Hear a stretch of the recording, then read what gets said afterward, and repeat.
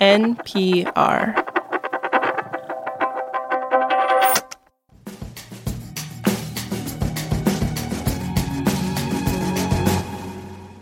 It's been about a week since the federal government hit the debt ceiling, meaning it has reached the limit of its authorization to pay the government's bills. And now begins a months-long debate about whether to raise the debt ceiling. To start off the bidding, some Republican lawmakers say they are not going to support a debt ceiling raise unless it comes with spending cuts. And some go even further. They say for them to be on board, they want Congress to agree to a balanced budget. This is The Indicator from Planet Money. I'm Darian Woods. And I'm Adrian Ma. A balanced federal budget. That is where the government's annual revenue is equal to its expenses. But is that really possible? And if so, what would it actually take to make that happen? Today on the show, we speak with someone who has run the numbers, and let's just say the phrase an arm and a leg comes to mind.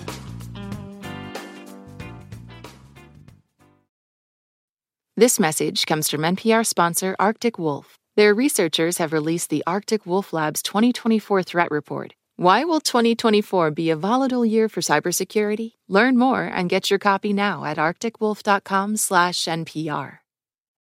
This message comes from NPR sponsor Certified Financial Planners. Asking the right questions can greatly impact your future, especially when it comes to your finances. So if you're looking for a financial advisor you can trust, Certified Financial Planner professionals are committed to acting in your best interest. That's why it's gotta be a CFP. Find your CFP professional at letsmakeaplan.org.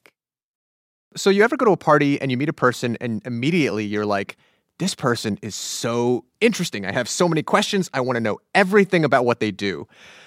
Maya McGinnis is not that person. And that is because she has spent the better part of 2 decades obsessed with federal budget policy. It is a lonely place at a dinner party table where everybody is jockeying to find someone else to sit next to. It is not, once you introduce yourself, it is not a good conversation starter.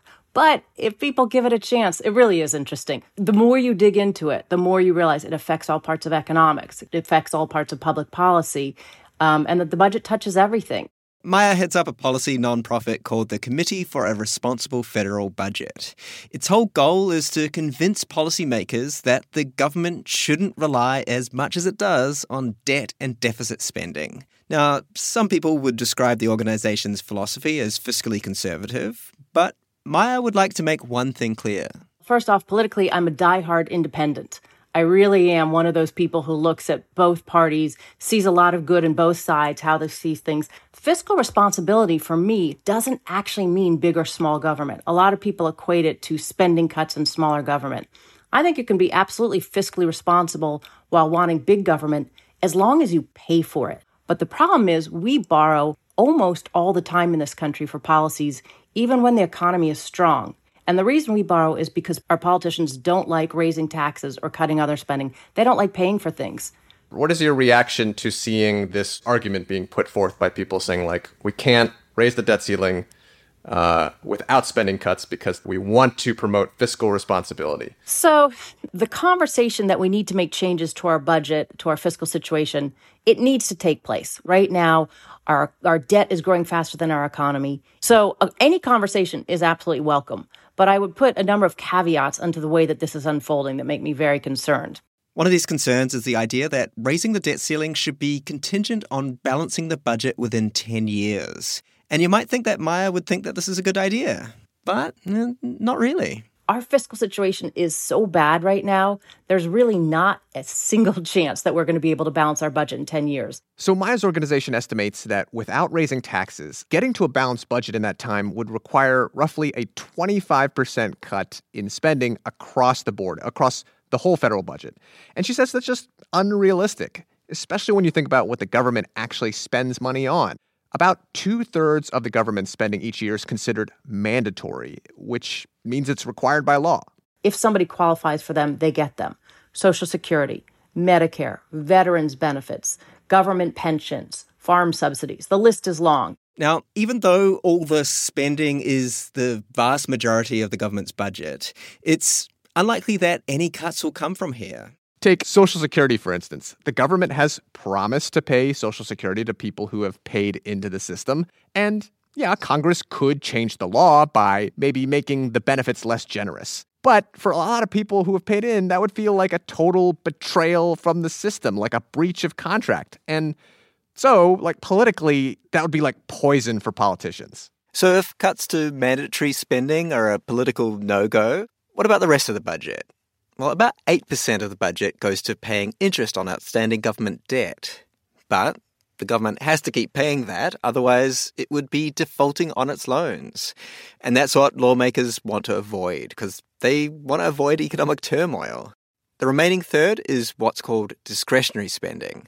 About half of that goes to the military. And cuts to that are a non-starter for many Republicans. And, it's worth mentioning here that so far we've only talked about government spending. There is another way for government to balance a budget, and that would be for Congress to raise taxes. Okay, well, good luck running for Congress on that, Senator Ma. New taxes for all. No, you don't think that's the... May not be the winningest slogan in this current political environment, but you never know. In short, if you don't have big changes to the bulk of government spending, and if you're not going to raise taxes, just focusing on a tiny slice of government spending is not going to balance the budget, right? That is like trying to become a bodybuilder by just flexing your left calf muscle a bunch. I guess if I had to try and encapsulate what you're saying that really structural changes need to be made, and this idea of let's nip and tuck this, that is not going to work. Yeah, what I want to do is create a realistic sense of what it's going to be involved. And it depends how much we're going to try to fix our federal budget. So we don't have to get to balancing our budget, but we do have to get to a point where our debt isn't growing so high as our overall economy. Now, not everybody agrees that this debt is a huge problem. The US debt to GDP ratio is around 120%, and that's not dramatically different compared with other advanced economies. But Maya is worried. She thinks that rather than have this recurring game of debt-ceiling chicken all the time, there's a better way. Something I think that could be successful as part of the debt ceiling increase is we could attach a fiscal commission. The Simpson-Bowles Commission, which happened about a decade ago, was something that actually came out of a debt ceiling negotiation. And it put in place a bipartisan, bicameral group that was supposed to work and come up with a plan to generate savings. They came up with what was actually a terrific blueprint. A blueprint, by the way, that included changes to Social Security and Medicare and tax raises. It did not pass Congress at the time, but does Maya think that the current Congress could, maybe take another crack at it? I'm worried. To be honest, I'm worried about getting any of this done because we're so polarized and there's so much political infighting. But I think it would be worth trying to put in place a broad-based commission with everything on the table as part of a debt ceiling increase. No drama. It almost sounds like you're saying, if you formed a commission, a body of lawmakers to actually dig into this, maybe we wouldn't have to make the debt ceiling raise such a high drama event every time it comes around. Exactly. So right now, the debt ceiling is a really stupid policy that does something really important. And that means it is the only moment that we are really forced to stop and think about the fiscal situation. What would be really smart is to build in something that didn't risk the full faith and credit of the U.S. country, as part of that process of looking at our fiscal situation. Well, I got a feeling for, despite what you said at the beginning, that for the next several months, everybody's going to be wanting to talk to you at the party. You think someone will sit next to me? I would love to talk to her about accrual accounting and public finance. Hey, the two of you would be the life of the party, I'm sure. Watch out, DC dinner circuit. This episode was produced by Noah Glick with engineering by Catherine Silva. Sierra Juarez checked the facts. Viet Le is our senior producer. Kate Kincannon edits the show. And The Indicator is a production of NPR.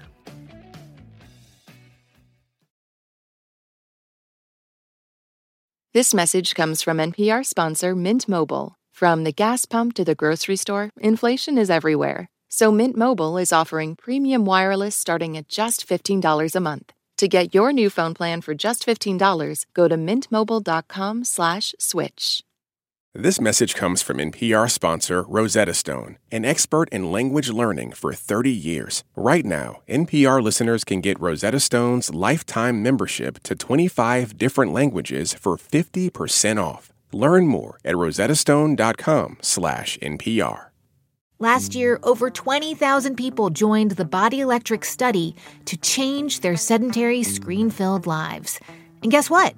We saw amazing effects. Now you can try NPR's Body Electric Challenge yourself. Listen to updated and new episodes wherever you get your podcasts.